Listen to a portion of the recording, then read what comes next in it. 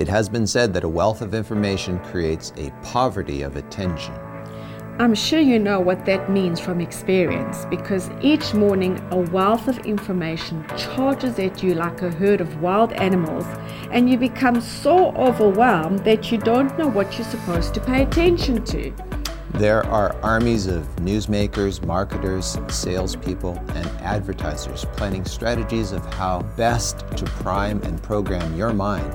And if you get sucked into the vortex of their trap, you will become addicted to the ongoing habit of consuming and consuming and consuming a never-ending stream of sensational news and even mind-numbing amusements.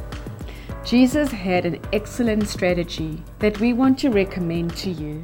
Mark 1 verse 35, one of my favorite verses, says, "Now in the morning, having risen a long while before daylight, he went out and departed to a solitary place, and there he prayed."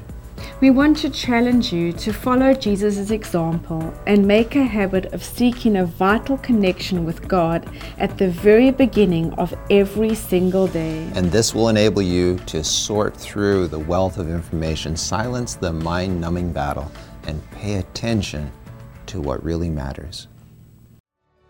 Thank you so much for listening. If you would like to watch a video of this podcast, please visit iiw.ca.